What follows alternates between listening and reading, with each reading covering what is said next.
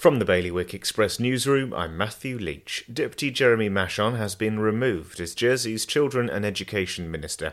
It's understood that the deputy has also been arrested. Police said in response to a request for a comment, a 33-year-old man was arrested on the 24th of March at a private address. He has been released on police bail while inquiries continue.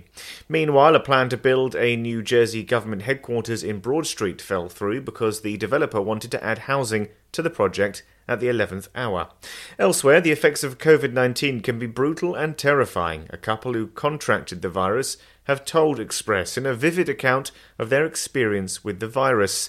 And Guernsey's strategy to combat coronavirus was always its crowning Test, Track and Trace programme, an initiative that was nearly dashed by the UK. For more on this and all of today's stories, you can visit bailiwickexpress.com.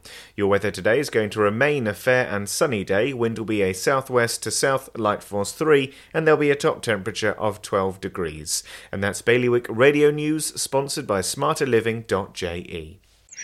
Well, the garden looks good this year, but it would definitely smell better if we got rid of that oil tank. We could fit an air source heat pump in there and have room to spare. I've heard they're very efficient. And 1/3 of our electricity is renewably sourced. No more topping up the oil tank.